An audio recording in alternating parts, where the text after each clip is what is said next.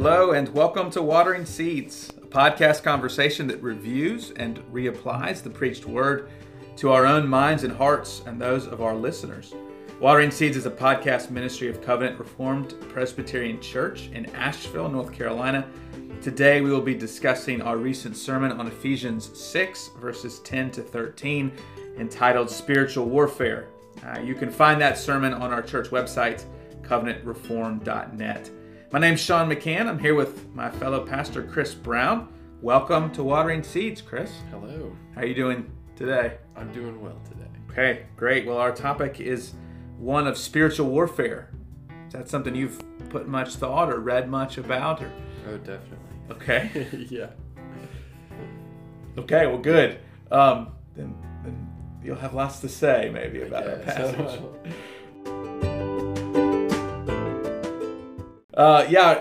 It's an interesting transition. I guess we just jump right in from where we've been the last 3 weeks, which is some pretty practical, sort of worldly, in a good sense, relational counsel about different relationships.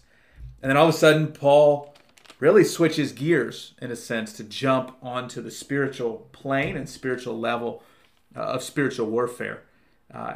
And I used kind of the idea that he jolts us awake, that we maybe are asleep or unaware of the war that we are in, the battle that we're in. Looking at Ephesians as a whole, any thought on that transition from, basic relationship to all of a sudden, it's not about the relationships, it's about this spiritual battle between spiritual forces. Any thought on how Paul or why Paul goes that direction in the letter?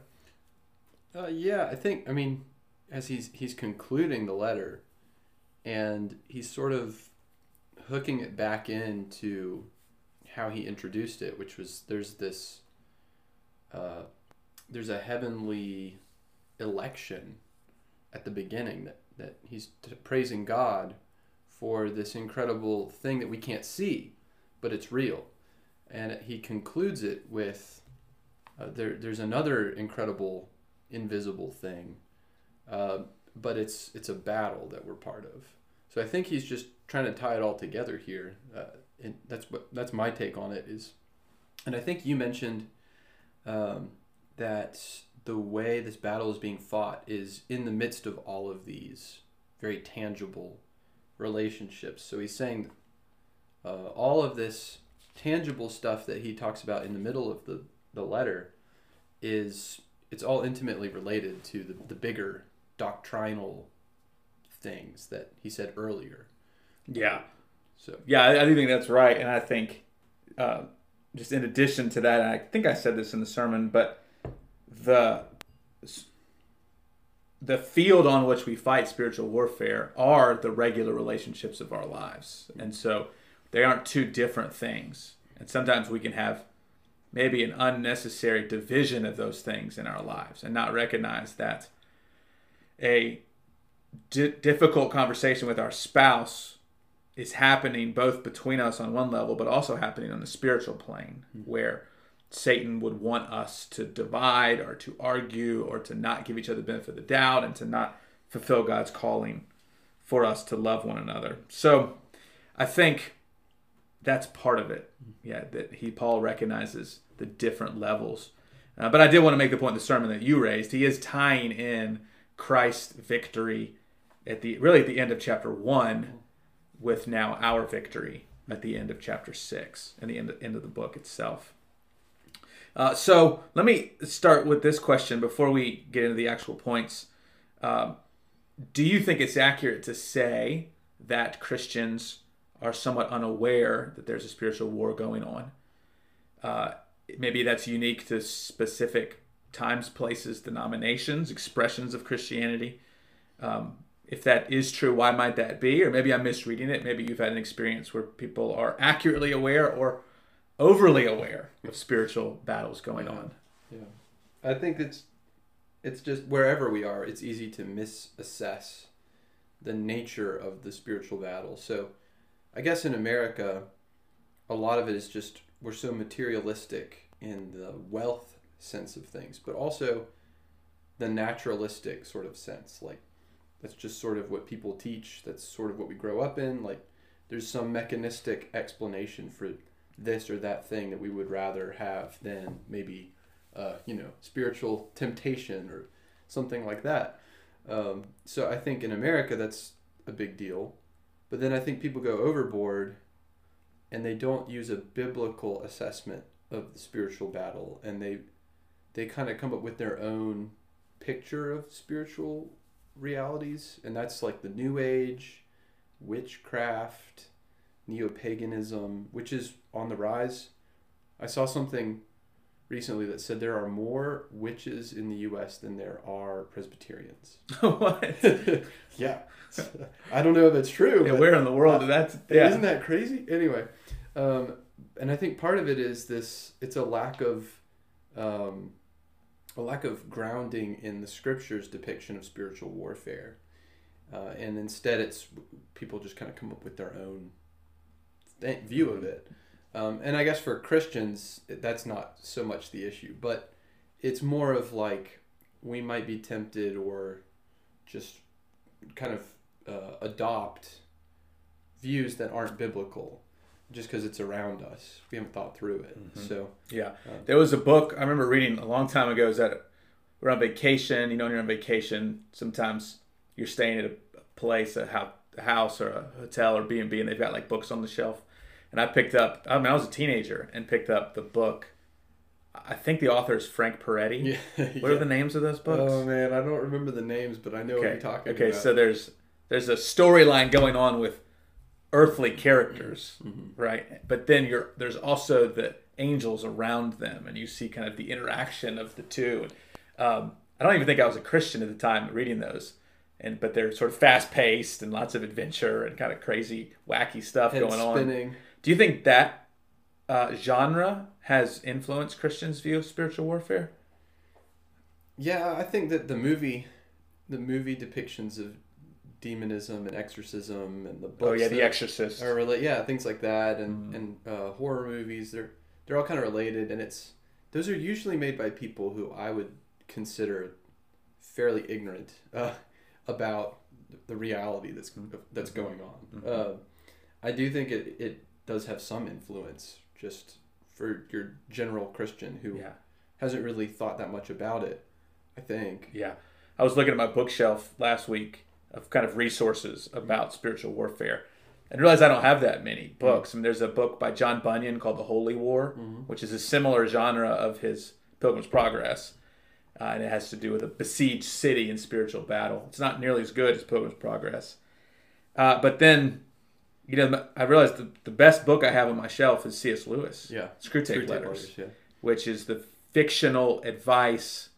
Is it the devil writing it to another demon, or is it like a chief demon? His like uncle to his nephew. To a lower demon. Wormwood. But it's fascinating how it's insight into the spiritual battle we face in our hearts and souls as Christians from the perspective of the evil one. Now, it's not scripture, but it's so, as C.S. Lewis is, so insightful into human nature. Mm-hmm. And that book is, I think, one of the better resources on understanding, and we'll get to this in a little bit, I think the nature of spiritual warfare, because it's so subtle and deceptive. And I tried to make the point that it doesn't come straight at you, waving the flag, marching at you, saying, here comes the devil, you need to take your stand here and now, right? It's the subtle undercutting.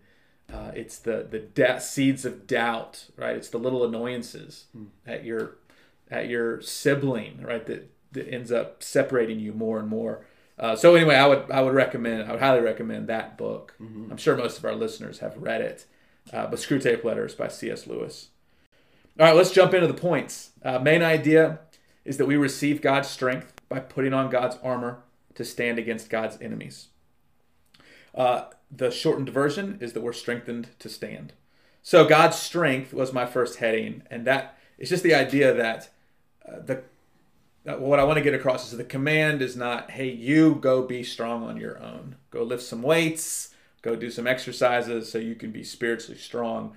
But it's a reliance upon God's strength, and it's the strength that He gives.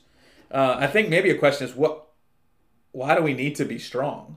And I alluded to this in the sermon, but why does Paul even need to say this? Sometimes I ask this often in preaching. Why is this here? Right? Of all the things Paul could say, why does he need to tell us to be strong? Well, you mentioned that the evil day Yeah. is the reason. Part of the reason. The other reasons we're weak. Right. So that, and we're gonna talk about it more this Sunday. I'm gonna kind of flesh out some of the specifics this Sunday. So I don't want to divulge too much, but yeah, I think the evil day. And you mentioned that's, in one sense, that's the entire time period between Christ's ascension and his return, because it's this time of testing, it's a time of trial, but he probably uses it in a very specific way here as well. You said to mean a day or a moment or a season of intense trouble, Satan's temptation, Satan's accusation, or else affliction, and that's the evil day. And that because we're weak, we're humans that are frail, and because we're also sinners, we need strength to be able to stand up and not fall. I mean, that's like all those different pictures. To him who is able to keep you from falling, from stumbling. So the trouble is stumbling on the road of the Christian life, or falling into Psalm 23, the valley of the shadow of death. You know, how do I tread that without stumbling and falling? I think that's the picture, is on the road of salvation. How do we not fall away? And we need to be strong. Yeah. Yeah. But as you say, it's someone else's strength. Yeah, it's someone else's strength. And I guess before we get to this, someone else's strength, I was wondering to myself, what are sources of strength that we're tempted to go to, right? We're prone to go to. I think in my own life, it's probably, and I brought this out in the sermon, but it's some sort of internal resources of strength. Like, I am strong, I'm smart, I'm organized, I have a plan, I'm faithful, right? So it's just, I need to be more of those things to beat the challenge that's going to come in the evil day, right? And that's, so I don't know if there's other ways we could look internally for our strength, or if there's other directions we're tempted to look for strength, but that's definitely the one that came to my mind about looking without as opposed to looking within. I don't know if anything else comes to mind for you. I mean, I'm sure there's plenty of different things. Yeah. I did want to say, I mean, this next week, this Sunday, we're going to talk about the details and the armor of God as like what it means to fasten on the belt of truth, because there is an active role we have to play.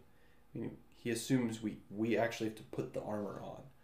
So it's like there's this intricate balance between our responsibility and where we're getting the strength. Like, we are responsible to put the armor on, but the strength isn't from us, right? So, like, I guess the issue you're pointing out with, like, your own faithfulness or your own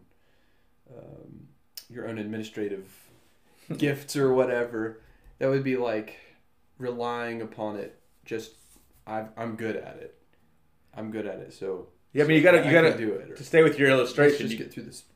You got to put something on. So you're going to put something on. Yeah. So you're talking about the active picking something up and putting something on. So my question is, what is it you're putting on? And what are we tempted to put on that's not Christ? Why do we need to be told to put on Christ and his the armor he provides, because we're putting on something else? Or maybe we're just not putting on anything at all. Maybe it's just far from our mind. It's not even something we're considering. And I do think putting on God's strength requires us to be weak. And I think it's an attitude of dependence and reliance and drawing from the Lord, and not from ourselves, not from others, but it's a kind of a conscious saying no to others in order that we may say yes in relying upon God and his strength. I think I want to spend the most amount of time here at the end is on the final point about the way that Satan attacks. Mm-hmm. So the way in which what his schemes are. The first thing to be clear is that the wrestling against, and I didn't know this beforehand, but reading this week the word wrestle really means wrestle. Like it's the sweaty, close contact, can't get away from each other, grappling, hand to hand way in which we are to engage the evil one, which I just think is pretty fascinating. We don't wrestle flesh and blood. What does that mean? Is there an application from that? Is there a way that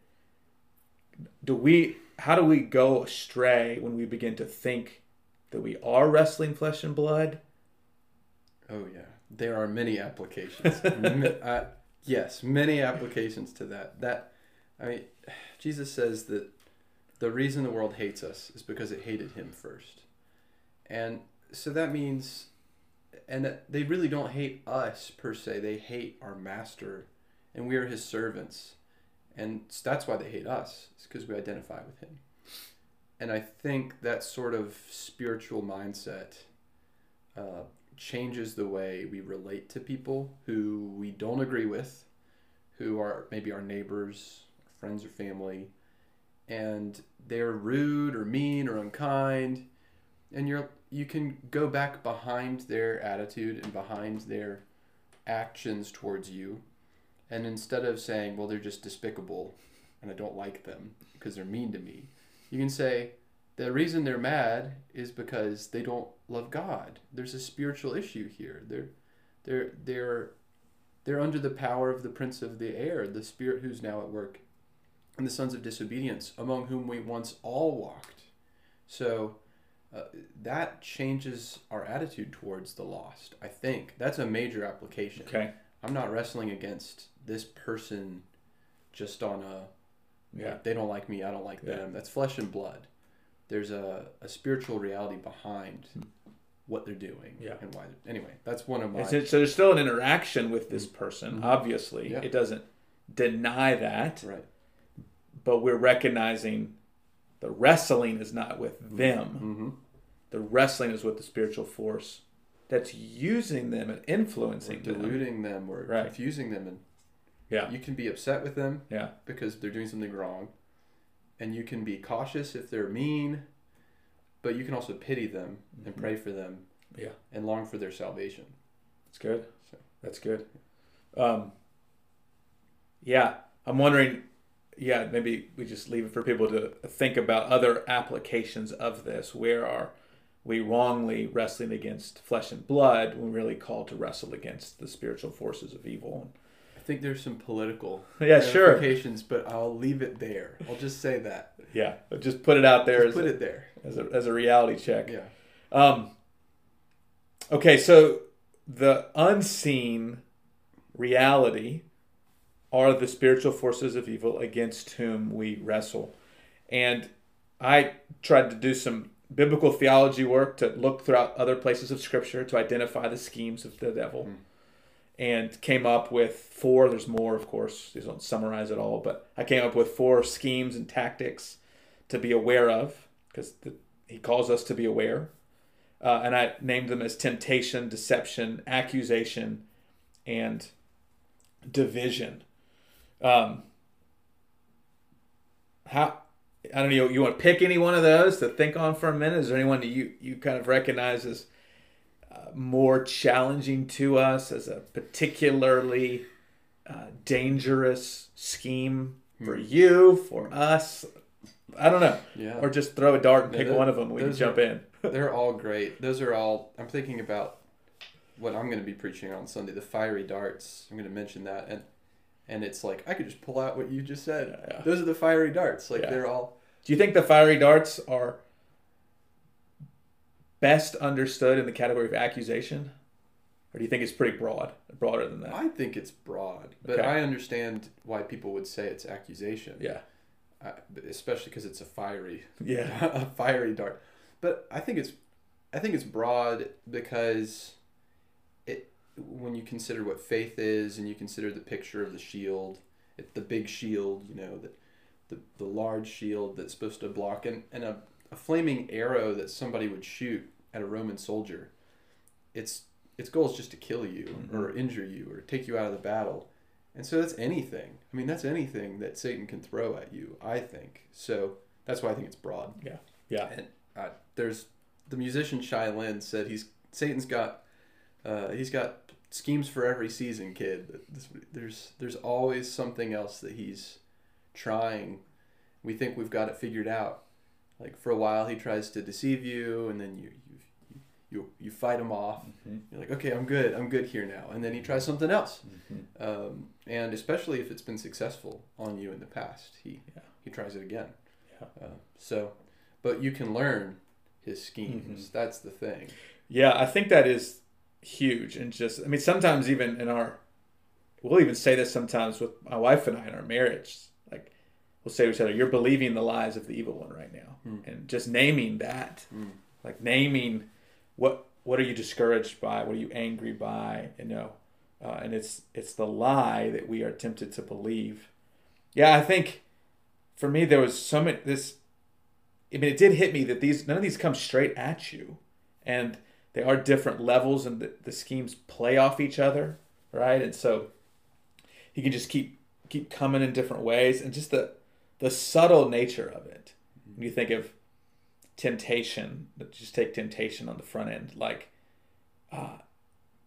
you think it's going to be this black and white thing, or like you're given the conscious choice whether to choose to sin in this moment, right? And you got a clear head, right? You've got all the wise counselors telling you what to do, and you make a clear choice. But it's not like that, right? It's when we choose to sin, or often we think that's okay at the moment, right? It's the right thing to do. Or there's a reason behind it, and he's usually offering something that's not totally contradictory to God's word, right? But it's enough contradictory, and he twists God's word enough to get us halfway there. It's just sobering to think of how wily our enemy is. Yeah, it's like you're driving past a house and you're like, hang on a second, I want that house. And there's nothing that you could have prepped or planned to be like, no, I'm not going to be tempted to covet right now. Right. Like, you just drove past it. And that's just one example. And so resisting his schemes is that in that moment, you say no. But that's just one, because what the other ones were, there's temptation, there's deception, which again is usually not an outright lie. I mean, you look at people in the church, they're not tempted to believe an outright lie. They're tempted to believe something that's just a few shades different than the truth, or it's merged with some other form of belief. The church in America. That is, I mean, it's not just America, it's the whole world. The prosperity gospel, the new apostolic, prophetic thing that Bethel Church is doing, all of that stuff it's Satan garbed in an angel of light, come to deceive people. And you take some basic things that are true about Jesus and you wed it to objectively falsehood. And people are like, oh, well, they must be good because they're talking about Jesus. All right, well, the Gnostics were talking about Jesus, but they denied the truth. And anyway, that's right, deception. The third one was accusation, which, again, there's a twist. He convinces you to sin because it's not really a sin. It's not that bad. But then when you do it, he switches. Now he's going to pile it on. The accuser. The accuser, goes to the courtroom of heaven. And he says, hey, you got to punish him. He's guilty. It's and we can be that can kind of come upon us when we're not knowing it. I know some of the strongest, most faithful saints I know that still regularly battle the accusations of the evil one, which looks like them thinking they're unworthy, them thinking their sins are too much, them thinking that God cannot continue to be patient with them because they're still struggling, that they've believed the promises for so long, but maybe they'll be found to be faithless here in the end. Things like that. What about division? That's a bit of a different tactic. He's not called the divider, I don't think, in Scripture. The others he's called the father of lies. He's called the accuser. But division seems pretty key in my understanding of where we are in Ephesians. because the whole part of chapter 4 is to maintain the unity. Mm-hmm. Yeah. Any thoughts on maybe so what tactics he would use to divide? Yeah. That is our particular issue right now. Yeah, I think, given all of the circumstances, that is the main thing he's doing right now. I think with accusation, that is a crippling thing. It cripples someone's usefulness if they feel guilty all the time. Sometimes they need to feel guilty, but sometimes they don't and they feel guilty. So that's crippling, but division is destructive to the watching world. It makes the church look like, Jesus says he wants us to be one so that the world will know who God is. Mm-hmm. So Satan's goal is to undermine that, and if he can't keep you from being a Christian, he'll at least try to make you miserable as a Christian. So he wants you to feel guilty, and he wants you to be divided from your brothers and sisters in Christ. And back in chapter 4, he says that the way to maintain unity is to be gentle, humble, patient, loving, eager to maintain unity. So it has to be this underlying principle we want. We actually want to be united. That's the first thing is we need to want it. But we carry it out in love. So if he can keep us from loving each other, he can keep us from being patient with each other, then he can undermine unity. Yeah. So So the implication, so part of this is we're different. The gospel says that God brings us together and unites us in our diversity because our number one identity is now in Christ. So Satan would want to take advantage of the fact that we are different. If we were all the same, it'd be a lot easier to divide us, I would imagine. Although, who knows? So we're different, right? And where the differences comes in and how to divide us, on one level, it's that we have different views of things, right? We have different opinions on the politics. We have different opinions on the virus. We have different opinions on, the government handling of the virus. We have different opinions on all these things. That's one level, right? Just a difference of opinion. Can we live with people? Can we love people who are different than us? Another level beyond that is, are our interactions within our differences offending one another? Are they hurting one another?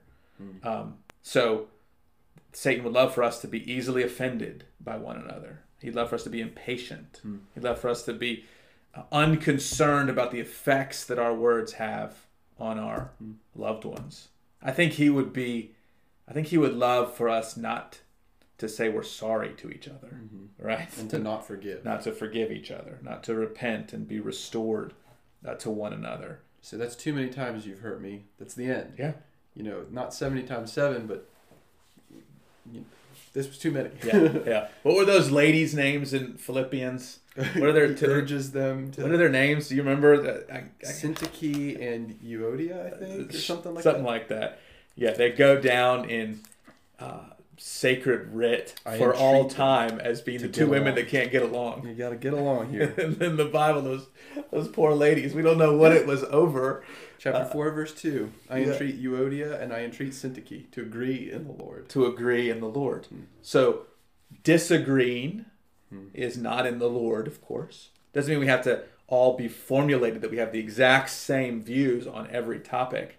But there is a higher priority than our view or our opinion on something.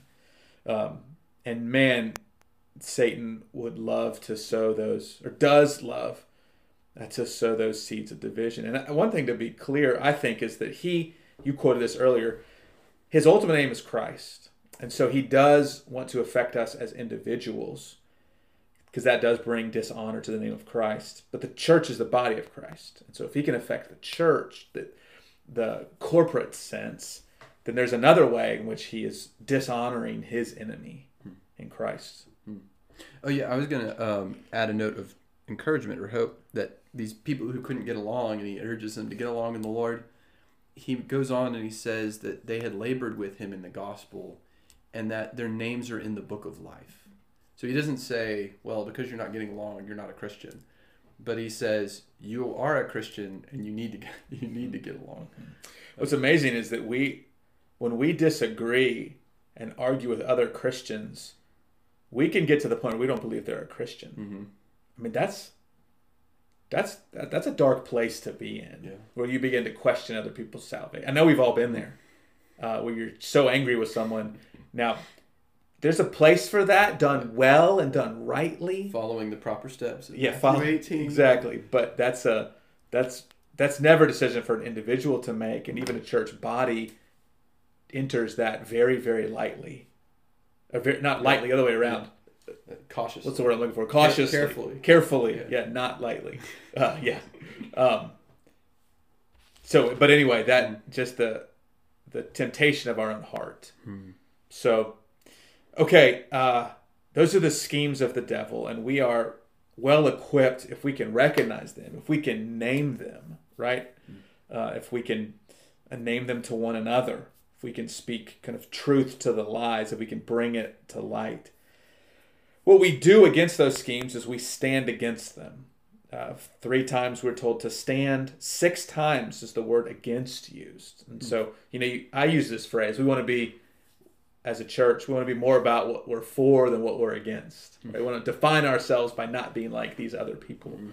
But there's a very real sense that the Christian life is lived in resistance against a spiritual force of evil. And that idea of resistance, I wanted to pull out, that we are resisting the evil one. And you're going to get into this Sunday, but how the armor of God is uniquely fitted for the schemes of the evil one. And I alluded, I made some reference to that at the very end of the sermon. Do you have that listed? I do, yeah. Do you want to read it? Yeah, I can review it. Very good. Yeah. I didn't plan it this way, honestly. It just kind of happened as I was studying and working towards the conclusion of my sermon. And that was, named these 4 schemes, right? The first scheme of temptation, and we stand against that with the verse 14, the breastplate of righteousness, right? So righteousness, holiness, over and against temptation, sin. Giving into sin. The second one is lies, right? Deceiving us, lying to us.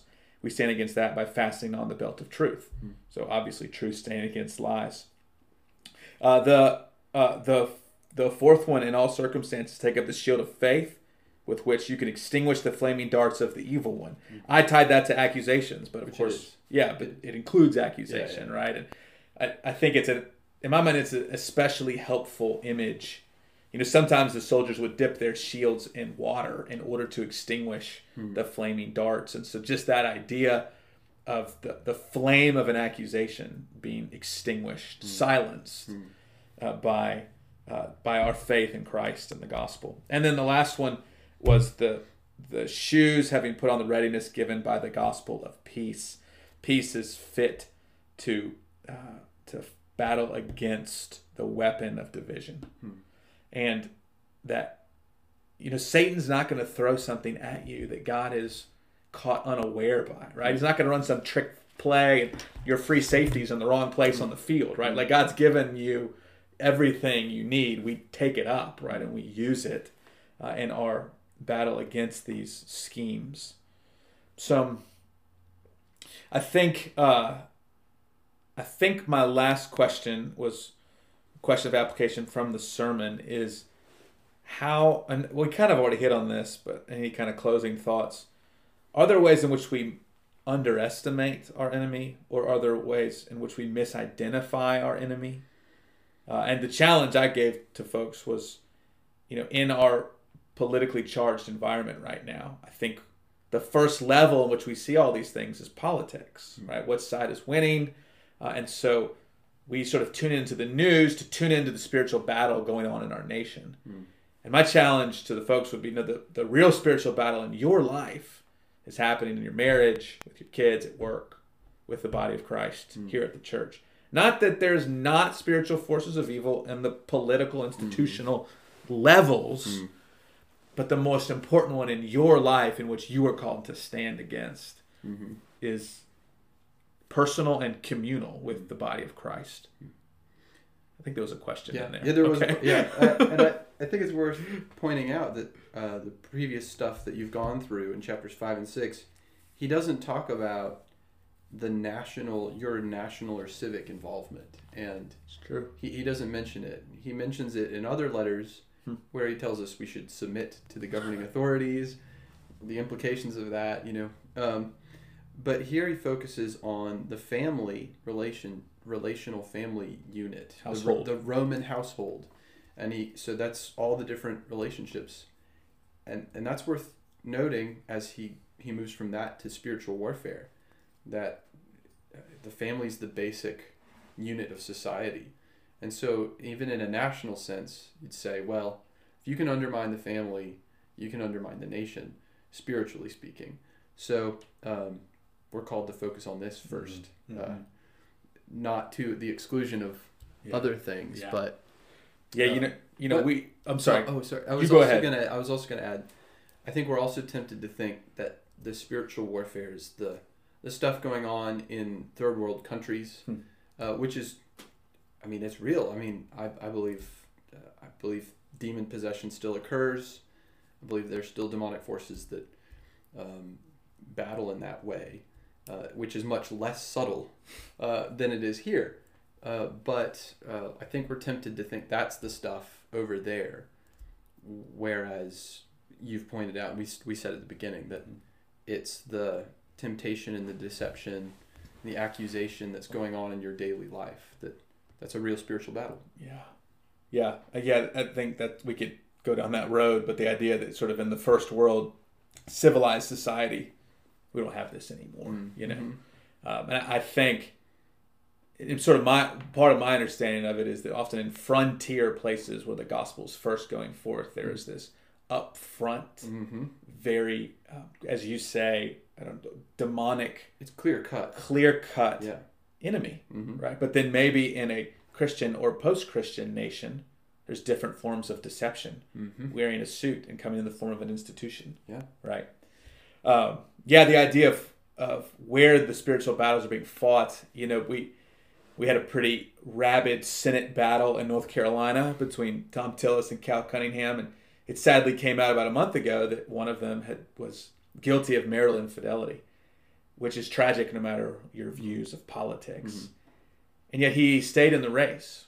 And I remember reading that and really removing politics from the picture, just being so sad that he viewed in that moment what was more important in his life was a political battle. And his wife and 2 young children who are reading the news about their dad's infidelity. And which one of those 2 things is more important in his life? And for whatever reason, he was convinced it was to continue to run for the Senate. And that was, I don't think that's because he was one political party or the other. I think that we're all susceptible to that. And I think you see men in ministry thinking their ministry is more important. And, don't bring up my faults. Can't you see what good work I'm doing for the gospel or for the church? And, the real focus here is those relationships you are closest with and you have greatest influence over, right? Is your household relationships where that battle is being waged. I was going to recap one thing you said with the frontier places. Oh, yeah. It does make sense that Satan's deception in a place that's mostly materialistic would be to maintain the illusion of materialism, right? He wouldn't want to do all sorts of crazy supernaturalistic type events in front of someone who is an atheist. Because, that might kind of shake them out of their atheism, right? Yeah, it's true. Or their naturalism. So that's not surprising to me that this is the road he's chosen to go down for now in our country. But I do think things are changing. Yeah. I do too. I do think if you look at Europe in a post-Christian type context, there's, again, a different attack than maybe there is in a Christian, I'm using air quotes, however you want to interpret that. All right, let me close. I remember hearing once, one of your, I think, former pastors, Derek Thomas. Were you ever under him? Okay. I remember him preaching on the temptation of Jesus in Matthew chapter 4. And he has this memorable Welsh accent, which I'm not even going to try to quote or imitate. But he said, something to the effect of, Satan sends his interns to tempt you. He went himself to tempt Jesus. And not to say that our temptations aren't struggles, but to look at Christ, that Christ overcame everything the evil one could throw at him. And clothed in this armor, he overcame and was victorious. And that should give us confidence to take it up and put it on, because it's secure, it's sufficient for us. All right, well, with that, let's close, and we'll look forward to hearing more about the individual pieces of armor this Sunday. So that's it for today. Thank you for joining us for this episode of Watering Seeds. We will record another episode, Lord willing, next week to discuss the sermon.